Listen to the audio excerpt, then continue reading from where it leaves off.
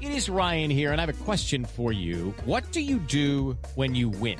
Like, are you a fist pumper, a woohooer, a hand clapper, a high fiver? I kind of like the high five, but if you want to hone in on those winning moves, check out Chumba Casino. At ChumbaCasino.com, choose from hundreds of social casino-style games for your chance to redeem serious cash prizes. There are new game releases weekly, plus free daily bonuses. So don't wait. Start having the most fun ever at ChumbaCasino.com. No purchase necessary. VGW Group. Void where prohibited by law. See terms and conditions. 18+. Impact of Influence, the tragic story of a powerful South Carolina family and the mysterious deaths that they are linked to. Hello, everyone, and thank you for your continued support of this podcast. The little project we thought was going to be just for friends and family has exploded, and we are nothing but grateful for you and the words that you give us of love and the corrections that we need at times when we either misspeak or mispronounce names or streets or whatever the case may be. I am Matt Harris, and my co-host Seton Tucker. And coming up in this podcast, in just a few seconds, we're going to talk to the attorney of Gloria Satterfield's sons. Gloria Satterfield died in 2018 with a fall on Alec Murdaugh's property. Alec has said that dogs tripped her down the steps and then she died. There's a question about where that money went, so we're going to talk to him. And Gloria Satterfield's case has been reopened by SLED. They are opening a criminal probe into the death of the Murdaugh's housekeeper. In 2018, she spent a couple decades working for the family. Trip and fall accident is what was reported. Now, SLED said they have opened the case at the request of the Hampton County coroner, and the coroner found inconsistencies with Satterfield's stated manner of death, as far as calling it natural on their death certificate. And the descendant's death was not reported to the coroner at the time, nor was an autopsy performed, the coroner's request to SLED said. That's huge. So if you want to recap a little bit, Stephen Smith case reopened after the death of Paul and Maggie, the murders of those two, and now Gloria Satterfield's case has been reopened, and we'll get to the attorney in a second. Also, after we talked to Gloria's son's attorneys, Seton, what do we have? Well, we had bond hearings for Curtis Edward Smith happen just yesterday, and also Alec was charged, and his bond hearing was also held yesterday. Okay, we'll get to that on our thoughts, but first let's talk to the Satterfield family attorney. So with us is Eric Bland from Bland Richter, and Eric, welcome to our podcast. It's so nice of you to take time out because I'm sure you're pretty busy. So you are representing the trust and the family of Gloria Satterfield. So how did this fall into your lap? How did you find out about this? Well, my partner and I, a significant portion of our practice is legal malpractice. We sue attorneys and represent clients who have been victimized by attorneys and handle certain grievances against attorneys for clients, and sometimes represent attorneys. It's not a popular thing to do, lawyers suing other lawyers, and especially in a small state like South Carolina, where I came from in Pennsylvania, it's a little more accepted. But when we started doing it in the early 2000s, it was virtually unheard of. And then we got a couple multi-million-dollar settlements, and then we got the largest jury verdict in a legal malpractice case in 2006 for $5.5 million, and it just became, I don't know whether more accepted, but attorneys that would turn down legal malpractice cases or tell their clients that they didn't have anything would refer them to us. So most of our work comes from other lawyers who see the malpractice but don't want to bring it because either they know the other party or it's just too hot of an issue. And in this particular case, our clients and one of their family members finally had enough of the arms and elbows that they were getting and no answers regarding what happened to the claims that were being brought on behalf of their mother after they read about them in the newspaper. Not that they were told about them, but they read about them in the newspaper, that they finally had the courage to go to an attorney. You know, wow. When you think about it, it took a tremendous amount of courage for these two young boys to actually go to a lawyer to question what the Murdochs had done and what their own lawyer, Corey Fleming, had done to them or for them. One, there was the family relationship that these boys had with the Murdochs and Mr. Murdoch, Alex Murdoch. But two, in that small town, to go to a lawyer to question the Murdochs, lawyers obviously are bound by attorney-client privilege, but, they had to think in the back of their head, is somebody going to call up Alex Murdoch and say, hey, these boys are questioning what's going on with claims that were made in connection with their mother's estate. Right. So they go see this lawyer, and the lawyer hears this and, knows that there was an article about that there had been a settlement of at least $505,000. And the boys look at him and say, we haven't gotten one dime, and that settlement took place in 2018. God bless, the lawyer had enough courage to say, hey, you guys need to call Eric Bland. And that's how it got started last week. Oh, wow. So can you tell us how your clients actually originally went to Mr. Fleming as their attorney?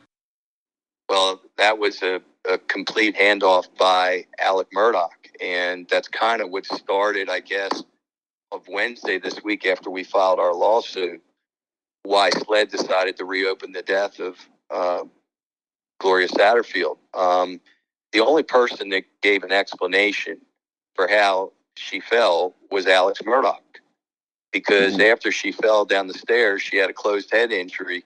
She never really regained consciousness, so she wasn't able to communicate on the next 3 weeks before she died and explaining how the fall happened or confirmed.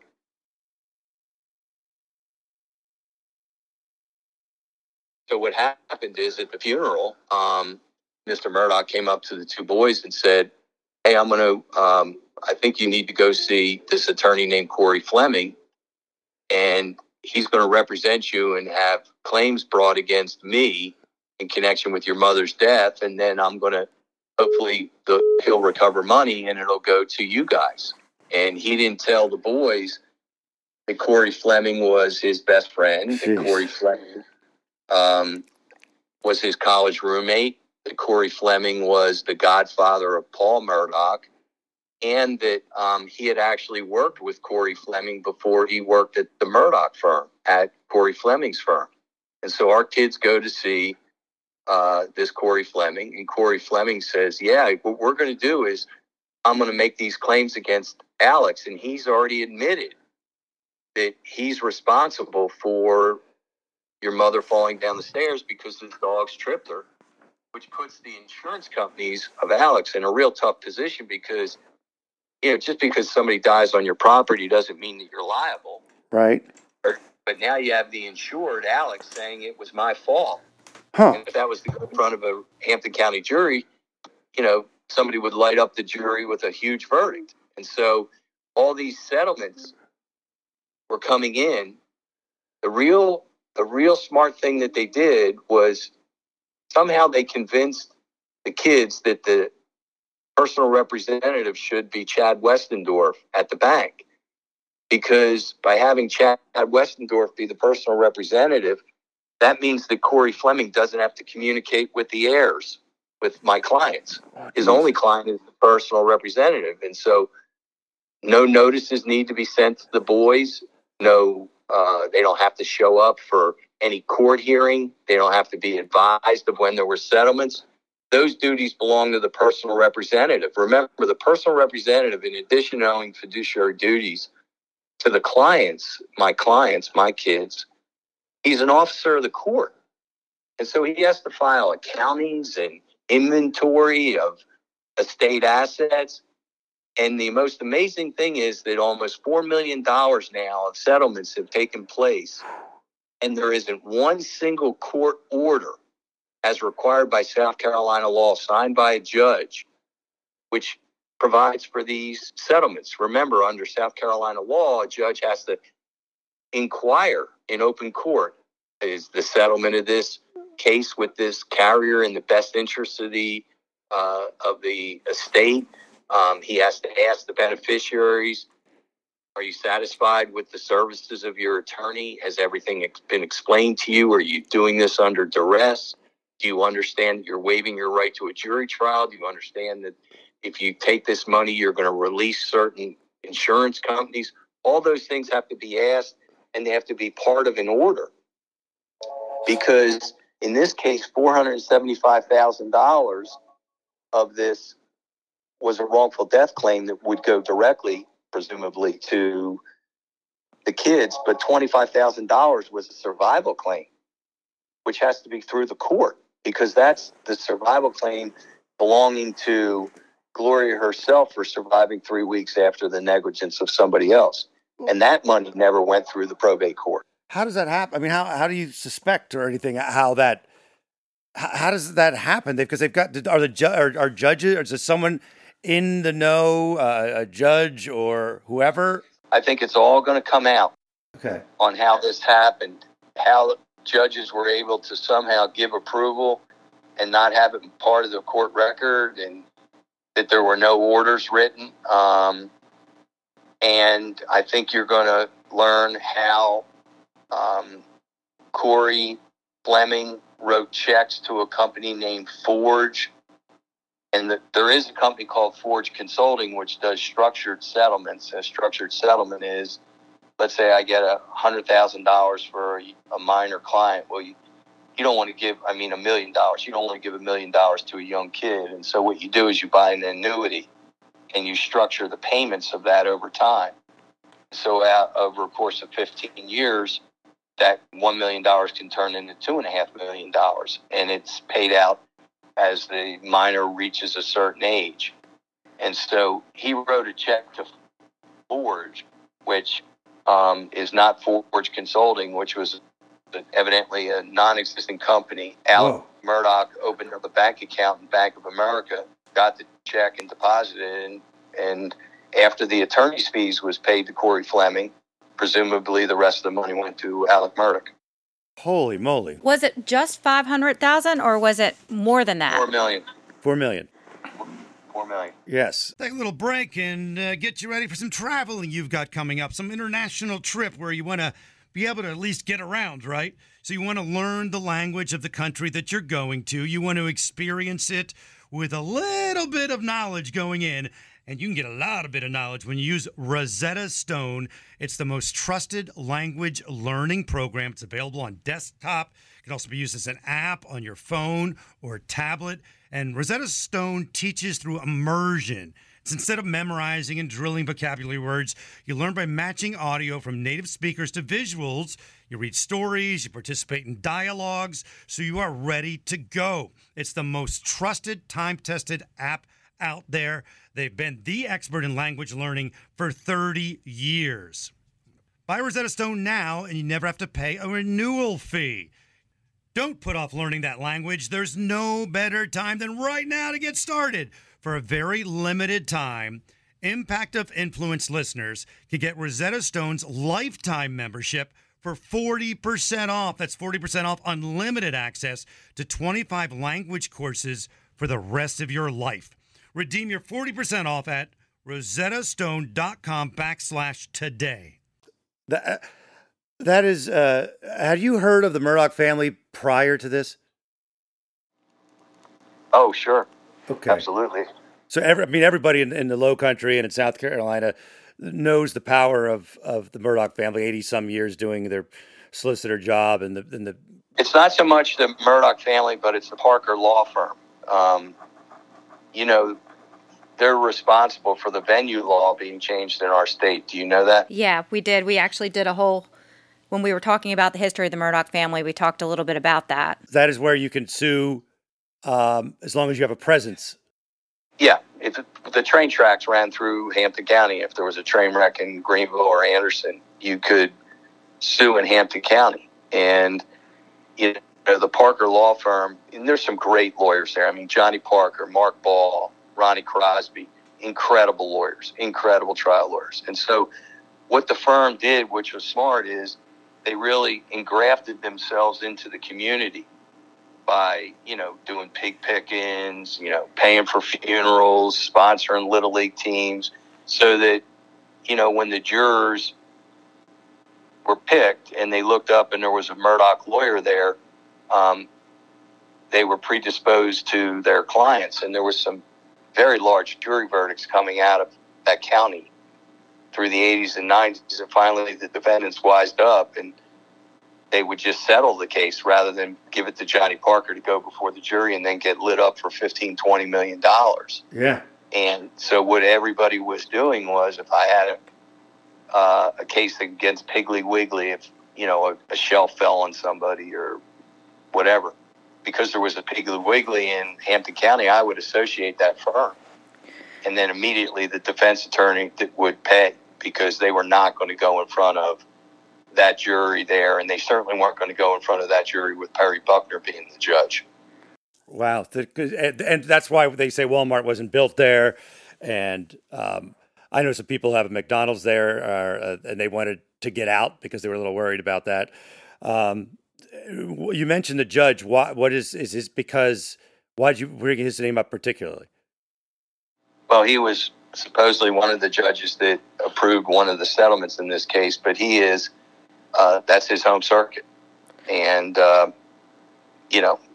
the Murdaugh firm appears before him every single day. Yeah.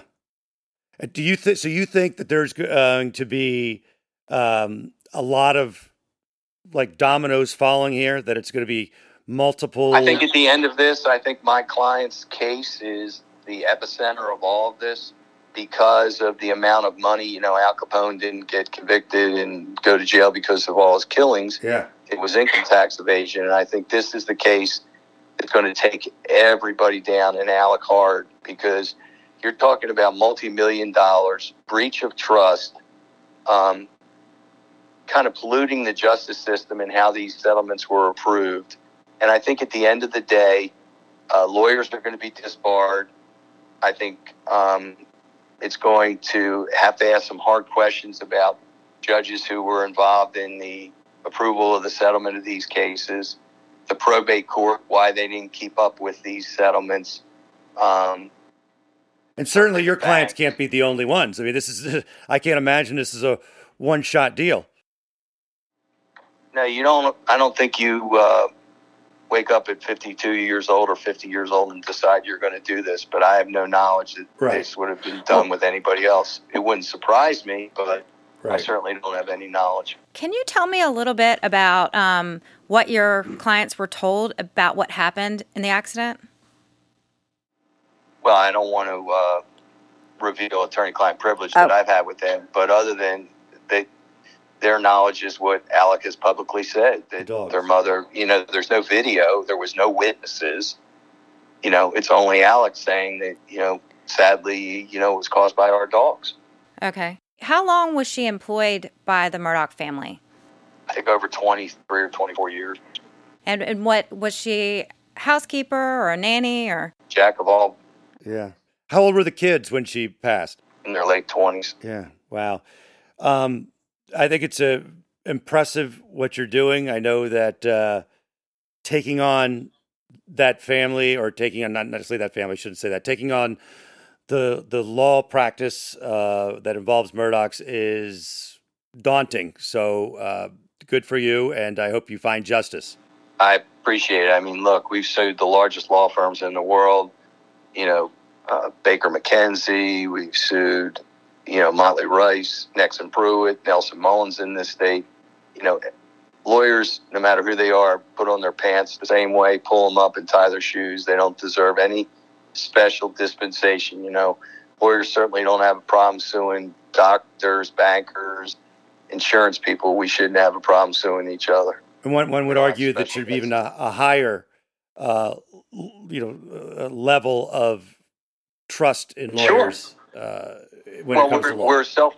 We're a self-policing profession. We're supposed to police ourselves, and we're doing a poor job of it. And what really does bother me is that with conduct like Corey Fleming and Murdaugh in this matter, it pollutes all lawyers, and we don't deserve that broad brush, because there are great lawyers. That firm, that Murdaugh firm, has done some incredibly excellent work for just plaintiffs. Really good work. And it's sad that the actions of Alec Murdaugh, I think, going to tarnish that firm for many years to come. Yes, and we have an attorney on from Cornell Law School who was talking about death penalties, about I think 8 or 9 overturned back in the 60s and 70s that Randolph Murdaugh II had put on death row. So that's been a long history of some things going on there. Thank you very much. All right, I'll see you. That was great. That was a great interview, and one of my takeaways from there is that we have been saying for weeks about tentacles. I kept referring to them as tentacles, and I think that judges going down. Who knows if there's law enforcement involved? Where all this reaches? Corey Fleming is really. I mean, he's in some hot water.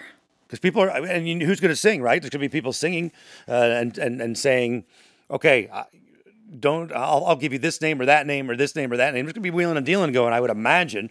And I would imagine that a lot of folks in that region are shaking right now. Maybe not even that region, maybe all the way up to the state level in South Carolina. Yeah, this definitely. Is big time. So let's go back to what we started the day with, talking about the hearings and the bond hearings of Eddie and Alec. So what happened? So I watched both of these yesterday, and the first was Curtis Edward Smith, and he came in. He did not have a lawyer with him. He looked extremely disheveled. Mm-hmm. He was shaking, almost, I don't know if he was nervous or maybe some sort of withdrawal symptoms, but he definitely wasn't looking too good. Was not looking good. And he was charged with assault and battery of a high and aggravated nature, which the bond for that was $20,000, assisted suicide, that was $15,000, insurance fraud, $5,000, and conspiracy to commit insurance fraud, $5,000, and pointing and presenting a firearm, another $5,000. So that was a total bond set at $55,000. And actually, thanks to my web sleuth friend, Molly, she sent me the information that he was actually released on bond. So he did post bond, so he is out. Gotcha. And then later in the day, Alec was charged with insurance fraud, conspiracy to commit insurance fraud, and filing a false police report. He arrived at the court, he was chained, and he had a tan jumpsuit, which was definitely different than how Paul, his son, arrived at the courthouse when he was arraigned. If you don't know, that was one of the controversies when Paul Murdaugh, who has since been murdered, was indicted on charge of boating under the influence that killed Mallory Beach. One of the controversies was that his mugshot is him in, I think it's a collared shirt. Yeah, it's a nice looking plaid shirt. And it wasn't even in you would imagine a mugshot to be. He wasn't in the jumpsuit like Alec was. Yes. And Alec in his mugshot is wearing the jumpsuit. Well, they weren't going to make that mistake again. And so in his mugshot, you get to see the front of his head, and then during the bond hearing, you could see the back of his head, and at no time did I see anything that looked like a head wound. There were no shaved parts. No Band-Aids, nothing. No Band-Aids, nothing. No, if he'd received some stitches, nothing to indicate that. And you would kind of suspect if you had been shot in the head. And it was as bad as his lawyer, Dick Arputlian, had said, which was an entry and exit wound. You would have to assume that. Right. I haven't been shot in the head before, but I'm guessing you might need a Band-Aid or something. No, I would think that you would have some sort of evidence of that. Now, the prosecutor asked for his bail to be set at $100,000, and the judge actually granted $20,000 personal recognizant bond and allowed him to go to rehab out of state. Now, his lawyer did say the rehab he was at, I think he was in the detox program, did not have a bed. So he's at a different rehab facility than the first location he was. He was also required to surrender his passport, sign a waiver of extradition since he's going to be at an out-of-state facility. The prosecutor asked for him to be wearing a GPS, but the judge did not require that. However, she did say that if he did leave the rehab without permission, that his bond would be revoked and she would issue a warrant for his arrest. I'm guessing the GPS, the reasoning for the GPS might be since he's going to a rehab facility, that's very private. The court probably may respect that regardless of the charges. And, the charges of Alec aren't the kind of charge. They're not anything violent. They're not, I gotta say, for against himself. Right. And So people were really upset that Smith's bond was set much higher than Alec's bond, but he had some violent stuff, pointing and presenting a firearm, assisted suicide, assault and battery. So Alec was not charged with any of those things. So it does seem to make sense that his bond would be lower. He also, his lawyer, Dick Harpootlian, said that he was totally cooperating with SLED. He did appear to kind of be crying a little bit. You couldn't see the front of his face, but it looked like Harpootlian was comforting him. Yes. He also says that Harpootlian says that he had a 20-year drug addiction and, talks about his financial situation and says that he's not a man of significant means anymore and that his financial situation is not good. Right. Which is amazing if you think about the fact that he has been taking funds for a long time, and multi-million-dollar funds. Now, granted, he spent a lot on drugs from what Dick Harpootlian says. But, I still think if you had that sort of level, I don't think it's possible to still be alive and spend that much. The alleged amount of money that's missing. Multi-millions of dollars. I don't think it's possible to be alive. And as far as we know, he didn't have massive a lot of properties. He had the hunting Moselle property in the name of his late wife, and they had the beach house in Edisto. Which are both, the Smith family has filed petitions to make sure that they... Beach family. Beach. Yeah, Mallory Beach's family. Make sure that they don't do anything with those properties in case they get money in the civil suit. Right. But now he's saying he has no money. So I don't know. And people are questioning how he had a $10 million life insurance policy if he didn't have any assets 2 years ago. I think it was 2 years ago, right, when he took out this life insurance policy. Well, and I think shortly before or after that, I'd have to look back, but they did sell their house in Hampton proper, so maybe he filed that before. Yeah, the Hampton proper house just was sold, yes. So a lot's shaking and baking and things are coming out, and still we remember, of course, that there's a lot of tragedy and sadness around this. It has involved 5 deaths, and we hope that each and every one of those people gets justice. Thank you again for being here. Now, we have been not making money off this podcast, and we don't really need to, but there is a place to donate. You can go on the show notes, and there'll be a place there you can go and donate so we can keep doing this, because we actually are paying to get it done, paying our studio and our man Dwayne over there. So if you hit that button, you like what you're hearing, throw us $5 or $10. We might be able to pay for this one session. Thanks again for being here. Maybe rate the podcast, please. Thank you. We'll talk again soon. It is Ryan here, and I have a question for you. What do you do when you win? Like, are you a fist pumper, a woohooer, a hand clapper, a high fiver? I kind of like the high five, but if you want to hone in on those winning moves, check out Chumba Casino. At ChumbaCasino.com, choose from hundreds of social casino-style games for your chance to redeem serious cash prizes. There are new game releases weekly, plus free daily bonuses, so don't wait. Start having the most fun ever at ChumbaCasino.com. No purchase necessary. VGW Group. Void where prohibited by law. See terms and conditions. 18+. The truth about the Haditha massacre has been covered up, but not anymore. I know you know what happened. They went into houses and killed women and children. What are you thinking? What a mess.